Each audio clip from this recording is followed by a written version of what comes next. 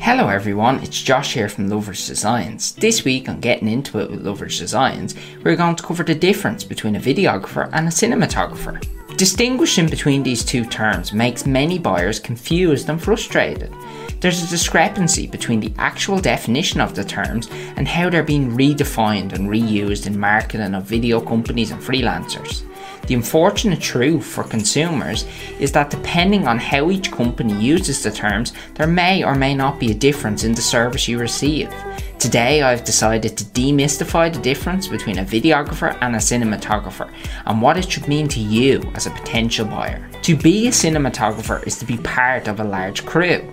A cinematographer, also referred to as the director of photography or DP, is the individual in charge of the camera and lighting crews on a movie set. It is also the responsibility of the cinematographer to realise the vision of the director by making technical and artistic decisions in regards to lens choice, exposure, lighting, composition, filters, camera movements, colour grading and more. To put it simply, the cinematographer is the person accountable for a film's cinematography, which is the art and science of motion picture photography. Every decision the cinematographer makes must also serve the director and the story. On a large production, it is unlikely that the cinematographer operates the camera at all. That's usually the job of the camera operator, who works under the cinematographer.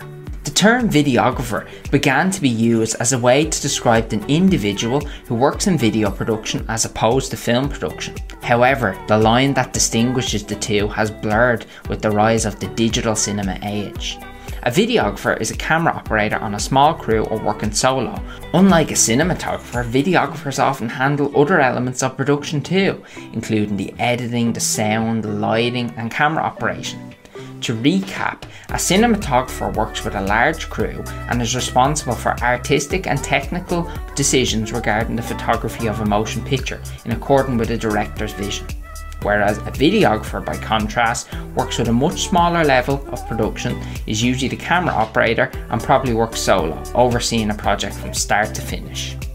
If the distinction between cinematographers and videographers is fairly clear, why all the confusion?